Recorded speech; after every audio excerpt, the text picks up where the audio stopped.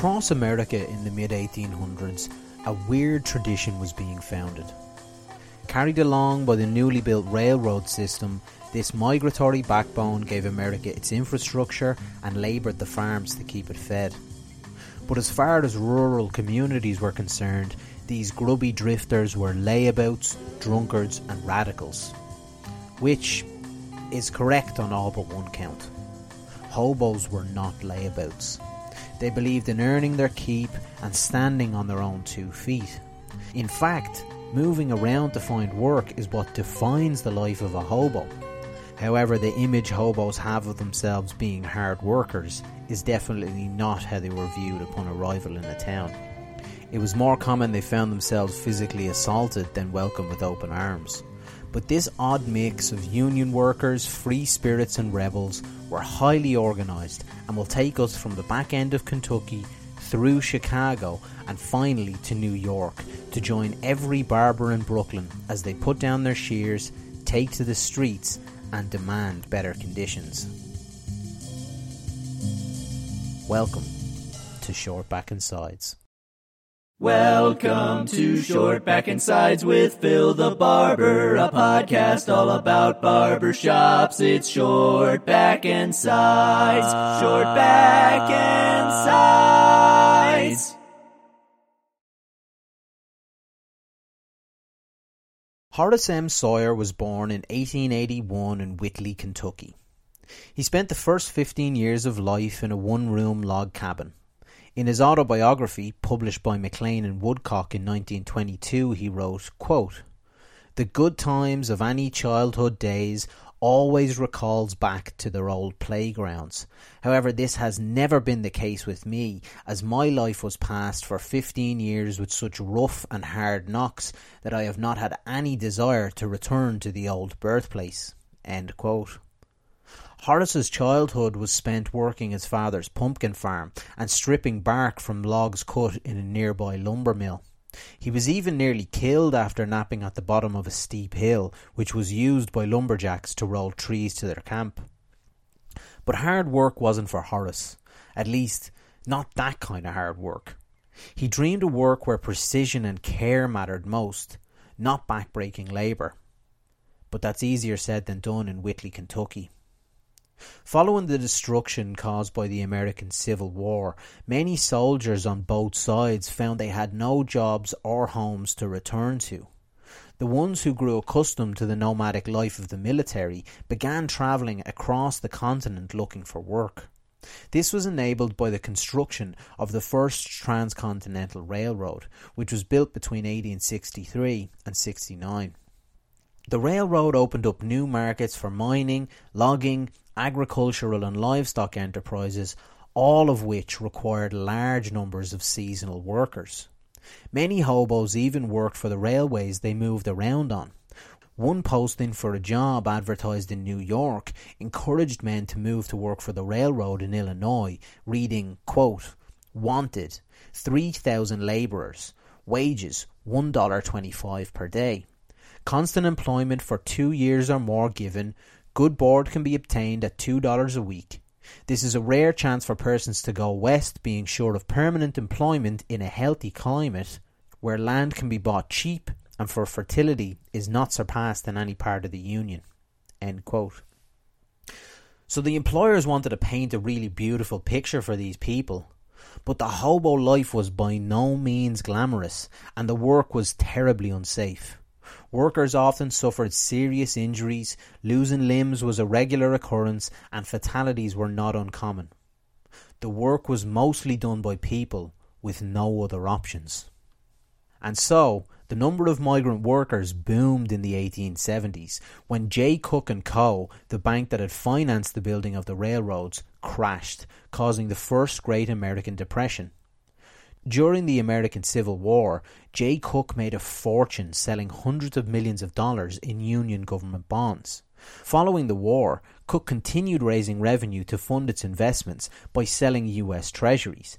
However, the bank became scared after the Black Friday gold panic of 1869, which extremely briefly, was an attempt by two investors and a small-time speculator with connections to the White House to manipulate the markets and corner the gold market.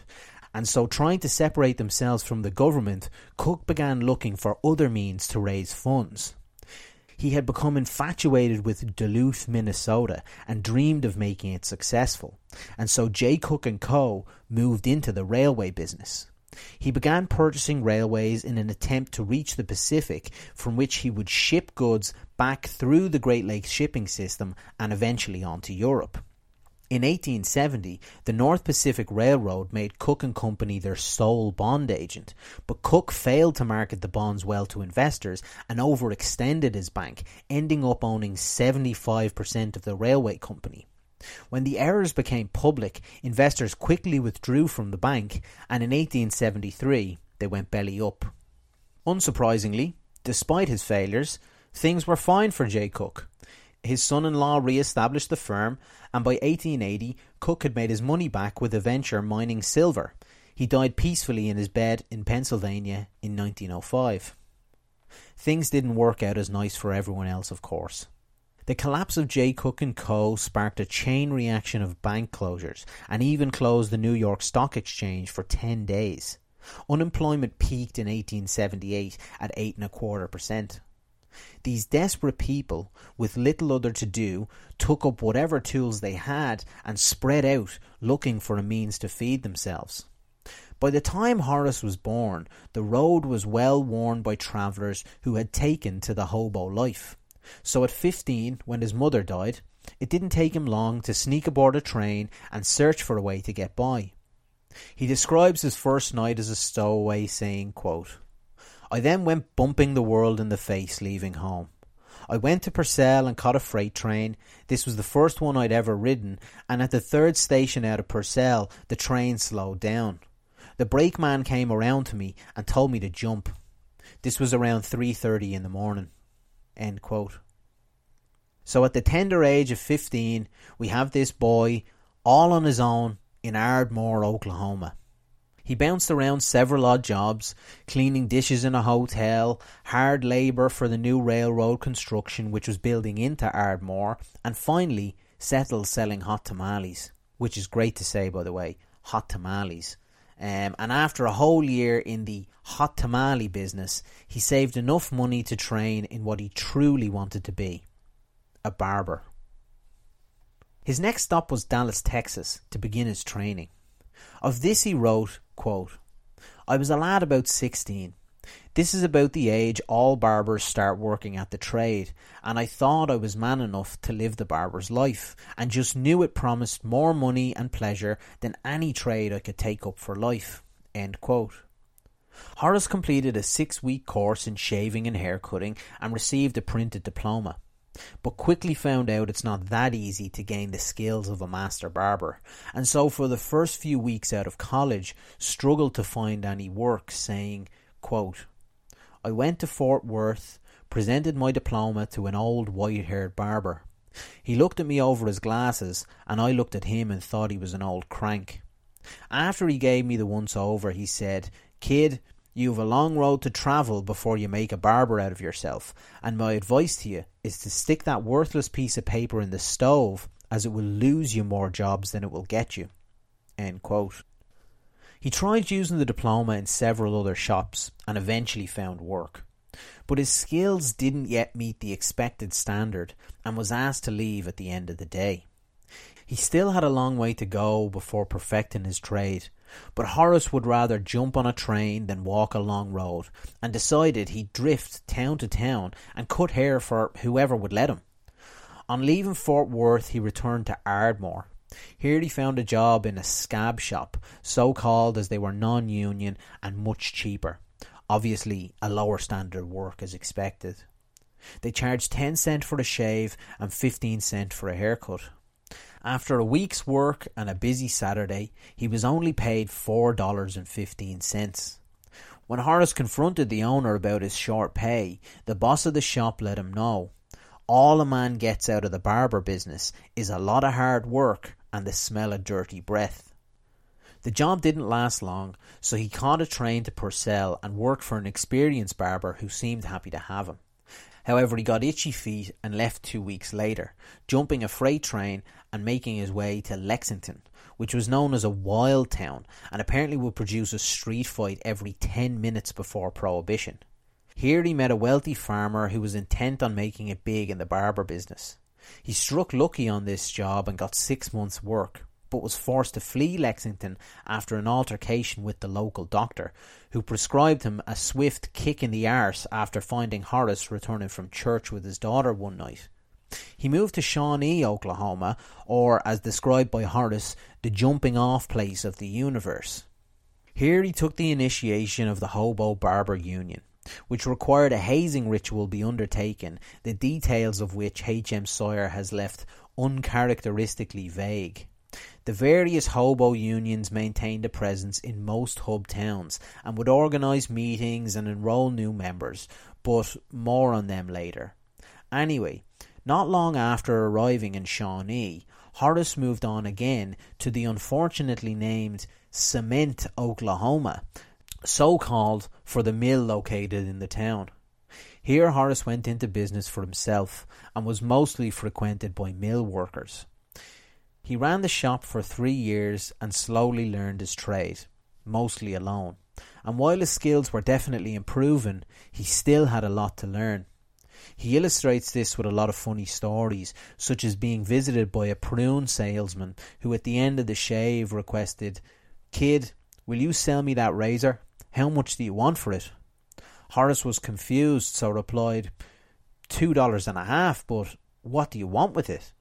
The prune salesman looked him dead in the eye and said, "I have a friend who makes this town, and I don't want you to shave him with it." Another customer didn't want to take his razor, but had a more practical approach. As Horace put it, quote, "One day a stranger walked in the shop.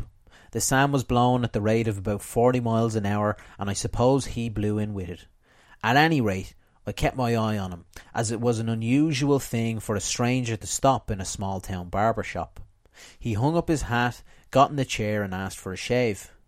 When I got through, he paid me my price, 10 cents, and said to me, 'Kid, do you hone razors here?' I replied, 'Yes, sir.' 'What is your price for honing?' 25 cents. He threw a 2-bit piece on the stand and said, 'Hone that razor. I'll be back next week for a shave.'" End quote. I'd imagine at that point the voice of the old white-haired barber rung out in his head.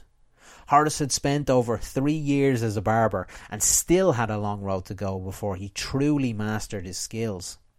But the harsh hobo life was beginning to catch up to him. As he put it himself, quote, "I remained in cement for about 3 years. 3 years of long hours and hard work. My health failed me. I gave up my business and moved to Oklahoma City and worked for a short while. From Oklahoma City to Shawnee, and was there when statehood made its appearance and the state went dry." End quote. I haven't much got into this yet, but Horace was a major alcoholic. Like a lot of hobos, he mostly stuck to wine as it was strong and cheap, but usually wasn't too picky. Being present when Oklahoma went dry puts him in Shawnee on June 16th, 1906, when the Oklahoma Enabling Act was signed. The act had many facets. It gave voting rights to residents of both First Nations and Oklahoman territories. The bill also ensured schools would be built and run secularly. But the law that concerned Horace was the state deciding to ban the sales of alcohol for the first 21 years of statehood. Much like cannabis nowadays, the state would establish liquor dispensaries for medicinal purposes, but otherwise it was completely illegal. Interestingly, the Women's Christian Temperance Union had been a big player in the push for prohibition. The WCTU had gotten involved when they suspected various brewers' associations of funding anti-women's suffrage campaigns, which was actually confirmed by a Senate investigation in 1919, but that's a whole other story that I don't want to bore you with. Horace couldn't get by in a dry state, so, thirsty as ever, he took to the tracks again. He went into business cutting hair for the locals of Moriarty, New Mexico, even trying his hand at farming beans here, but went broke when the crop failed. So he moved to Las Cruces and took a job working for a barber from Mexico. But Horace couldn't continue to work there. It was too hot for him, and instead he moved to the cooler climes of La Junta, Colorado. Colorado was one of the few states at the time in which barbers were required to have a license. At the application for his license, the examiner asked Horace if he really thought he could make it as a barber. Horace dryly replied that he'd only been at it for 12 years, but was hoping to make it far enough to make a living at it someday. With some difficulty, his license was passed. He was a pretty competent barber now and found work quickly in La Junta. After only a few days at the job, he got into an argument with the boss over his habit of lining empty bottles of Cedar Brook wine beside his station. Unsurprisingly, the boss let him go the next Saturday. At least these days, when we get drunk on the job, we have the good graces to hide the bottle. La Junta was a dry town, but luckily for Horace, it was only a short trip to Pueblo, Colorado, where it was easy to get cold beer. He then moved to Los Animas for a short while before leaving Colorado entirely, settling in Hutchinson, Kansas. Horace found it to be a pleasant place, but called the locals home guards. This is hobo slang for someone who stays in their home and never even goes on holiday. Unfortunately, these were not the sorts of people who needed a barber, and Horace couldn't find any work in Hutchinson. Hobo slang is a very deep well. There are several dictionaries online curated meticulously, featuring many everyday words with hobo origins. Calling your shoes kicks is hobo slang, and the etymology of the word punk is linked to hobos as well. But the home guards of Hutchinson, however, quickly had their fill of their hobo. Try say that 10 times fast. Whilst no doubt drunk, Horace was arrested for vagrancy, and with no other contacts, sent word to the secretary of the Barber Union, who offered little more help than ensuring he was well fed. He spent 28 days in prison. Upon release, it was business as usual. Like so many others, riding the rails was his life. Wherever the work took him, follicles to food. But around him, things were in motion. The Hobo Barber Union were not the only union Horace would be a member of. Hobos were coordinating in many areas past the workplace. The longest running and well-known union is Tourist Union 63. They were founded in the 1800s by a group of hobos who were fed up being removed from town as they had no work and no union papers. Tourist Union 63 got its name from the 63 hobos present the night the union was founded. 63 took the hobo life serious and are even responsible for writing a hobo code of ethics. 16 declarations for a hobo to live by, such as always strive to have work, don't cause hassle in towns, keep your camp tidy, and when camping in large groups, always help out. The number one rule for hobos is as follows. Decide your own life. Don't let another person run or rule you. The membership steadily grew over the next 50 years, reaching a peak in the early 1900s before tapering. The union is still in operation today, although with fairly depleted numbers. But they do hold an annual convention in Britt, Iowa, which I'm sure would be a great night out for anyone who does happen to visit Britt, Iowa. But now I wanted to move on to another hobo union who played a big part in the barber story. The industrial workers of the world. Being a hobo wasn't required to be a member of the IWW, or Wobblies as they call themselves, which is a very disputed term on where the origin of that actually comes from, and one of them is a little bit racist and it seems to be the most common, so I'm not going to repeat it, but I'm sure you can Google it. But at their peak, the bulk of the membership were migrant workers. There was almost no barrier to entry to be a wobbly. Any worker could join regardless of gender, race or religion, which was extremely rare at the time. Nowadays, companies gain social currency for hiring a broad and diverse cross-section of people. But at the time, equality and inclusivity could actually hurt an organisation. For example, Abraham Lincoln, now famed for leading a war against the southern slave states, appeared quite ambiguous on the topic of slavery when speaking publicly.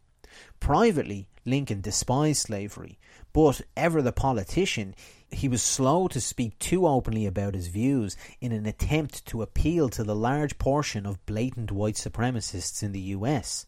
Even supposedly left-wing organizations such as the American Socialist Party found no contradiction in voicing their concerns about the oppression of white workers while simultaneously stifling attempts by freed black people to gain a modicum of security for their own community.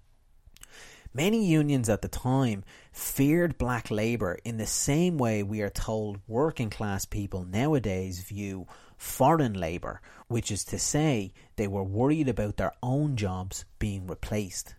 But for the Wobblies, this fear was misplaced, and instead their target was not fellow workers but the capitalists who owned the factories and businesses they ran. The only prism through which Wobblies saw the world was class. The union wouldn't establish itself until 1905, but the foundations for what eventually became the Industrial Workers of the World were laid at Coeur d'Alene. The contemporary picture of a strike is essentially one of a peaceful protest. Workers and their union will designate a specific time to down tools, management and unions will meet to discuss terms and come to a compromise which suits all involved. In the postbellum United States, however, a strike was equivalent to a civil war.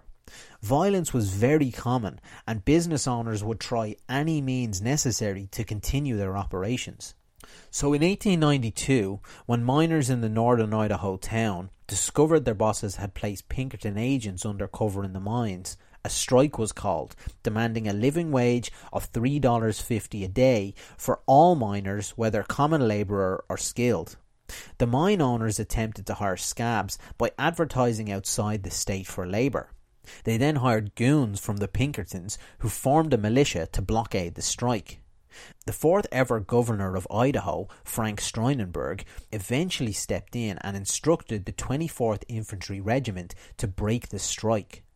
All the enlisted soldiers in the 24th were black, and in his autobiography, the IWW leader, Big Bill Haywood, said this was seen as an intentional ploy to further enforce racist divisions between the white working class and newly freed black people. But we'll return to Steunenberg and Big Bill shortly. Combined with the private Pinkerton militia, the 24th Infantry violently broke the strike, and those who weren't killed landed in prison. The immediate result was the founding of the Western Federation of Miners. While in prison, the WFM began to discuss, develop their ideas, and make plans for what they saw as the beginning of a class war.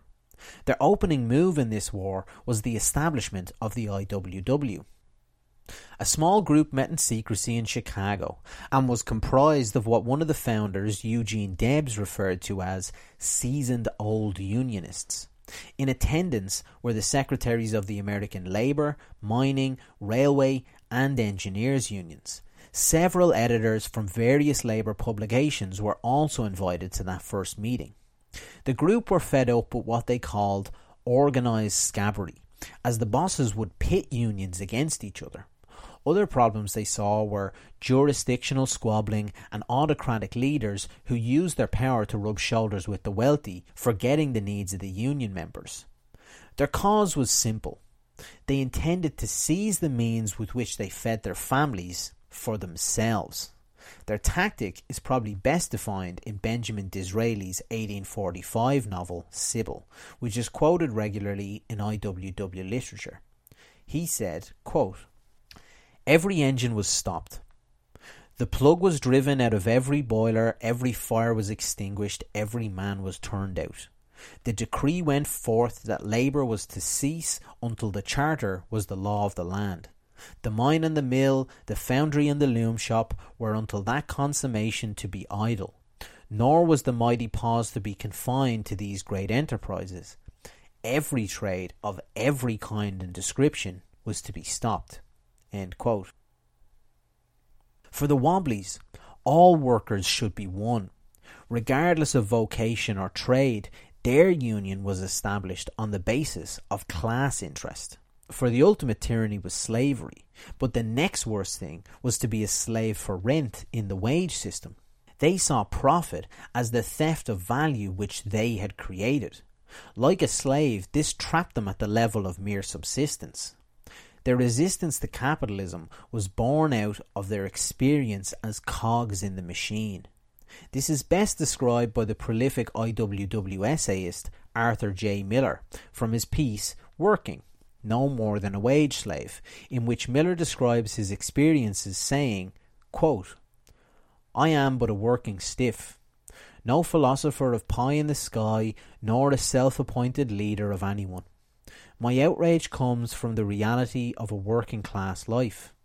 I've been a line worker and have seen the torment of my sister and fellow workers from speed up production.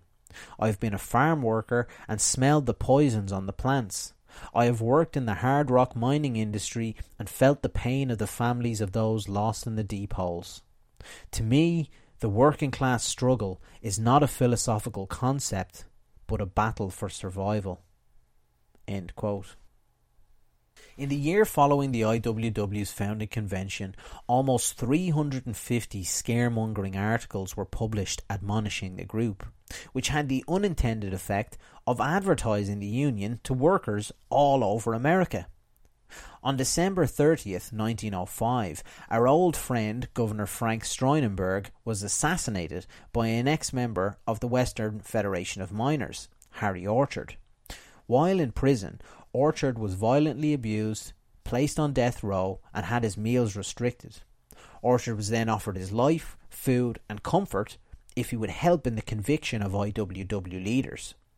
Under this extreme duress, Orchard gave a 64-page confession where he admitted to 17 murders and implicated the IWW leadership in many of those offences.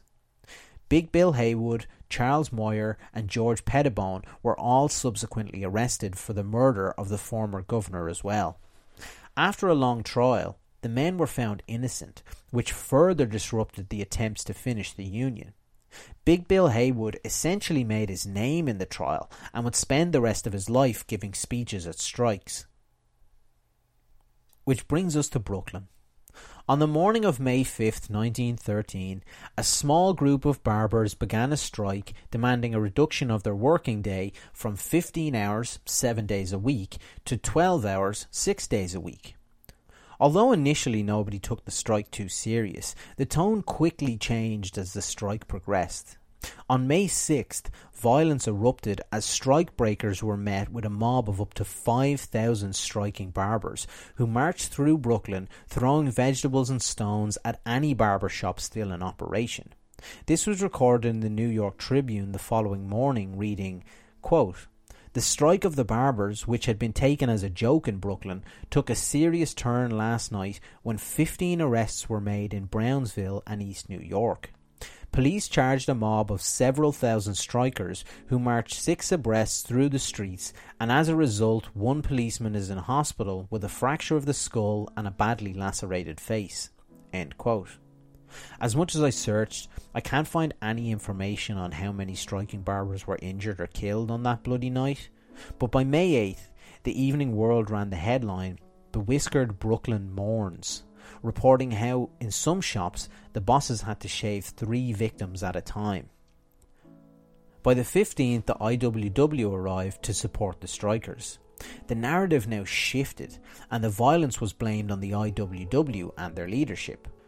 The Sun newspaper specifically named the wobbly leader Joseph James Etter in an article chronicling a number of attacks in which the windows of barber shops were smashed. On May 17th, Etter delivered a speech to almost 10,000 barbers at Union Square. Etter had come to prevalence a few years previous with his work in organising the waiters' strike of 1912, so the barbers saw this as a very serious step forward for their strike. Around this time, the barbers in Manhattan also joined in. The workers, determined to not let themselves be characterised as mere rioters and thugs, established a strike headquarters at 140 2nd Avenue. For the rest of the month, the strike grew, and on Friday, May 30th, 1913, the Evening World ran a story under the headline, 2,300 boss barbers capitulate to IWW. Brooklyn strike over. The article goes on to say, quote, Under the agreement, the working day for Brooklyn barbers is to begin at 7:30 and to end at 8 at night on Mondays, Tuesdays, Thursdays and Fridays. The day is to end at 9 Wednesdays and 10 Saturdays, unless a general holiday falls on a Saturday, when they will end at 4 in the afternoon. End quote. All of this violence, all of this struggle, and the barbers were asking for hours that very few barbers nowadays would even consider. In fact, I don't know a single barber that would work those kind of hours. As time passed, the power of the IWW waned. Membership in radical unions dropped fairly drastically following McCarthyism and other Red Scare tactics in America. At the time, the demands of the IWW were looked at as utopian and unrealistic, but nowadays those same demands are taken for granted, and so the pain they endured has essentially been forgotten. The hobo life has all but disappeared from the US, aside from that annual meetup in Britt, Iowa. The dusty pages written by Horace Sawyer are probably as close to that life as many of us will get. But the barber remains. And as long as barbershops endure, there'll always be a place for people, regardless of their class or standing, to air utopian ideas. Ultimately, all of the freedoms we now enjoy, from democracy to the weekend, were paid for with the blood of brave people who were told they were too idealistic. Something to think about the next time you get your haircut.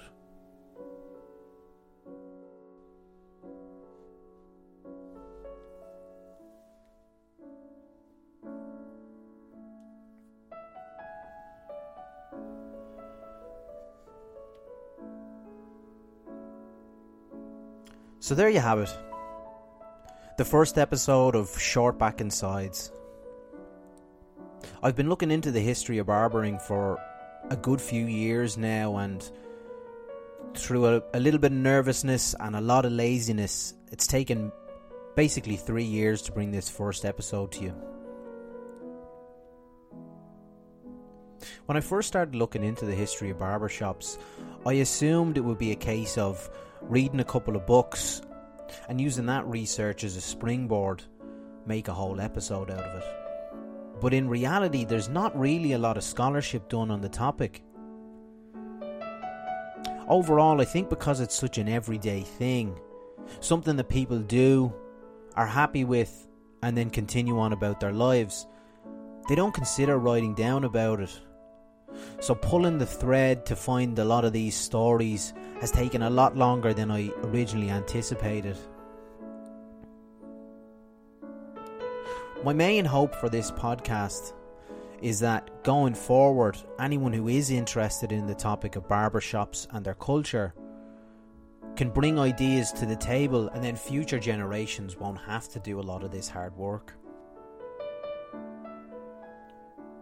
So if there is a topic that you'd like to see covered on Short Back and Sides, or if you think that I've got something wrong or that needs correcting, please don't hesitate to get in contact. The show has an Instagram which can be found on @SBAS Podcast, and I'd be happy to hear anyone's 2 cents. This trade means the world to me. I love doing it every day, and obviously for the past year that's been a little bit more difficult with everything going on. So to anyone who's willing to listen to me ramble about it, from the bottom of my heart, thank you very much for listening to the first podcast. And we'll be back next month with an episode on a shop very close to my heart. From my bedroom here in Dublin City, I'm Phil the Barber, and this has been Short Back and Sides.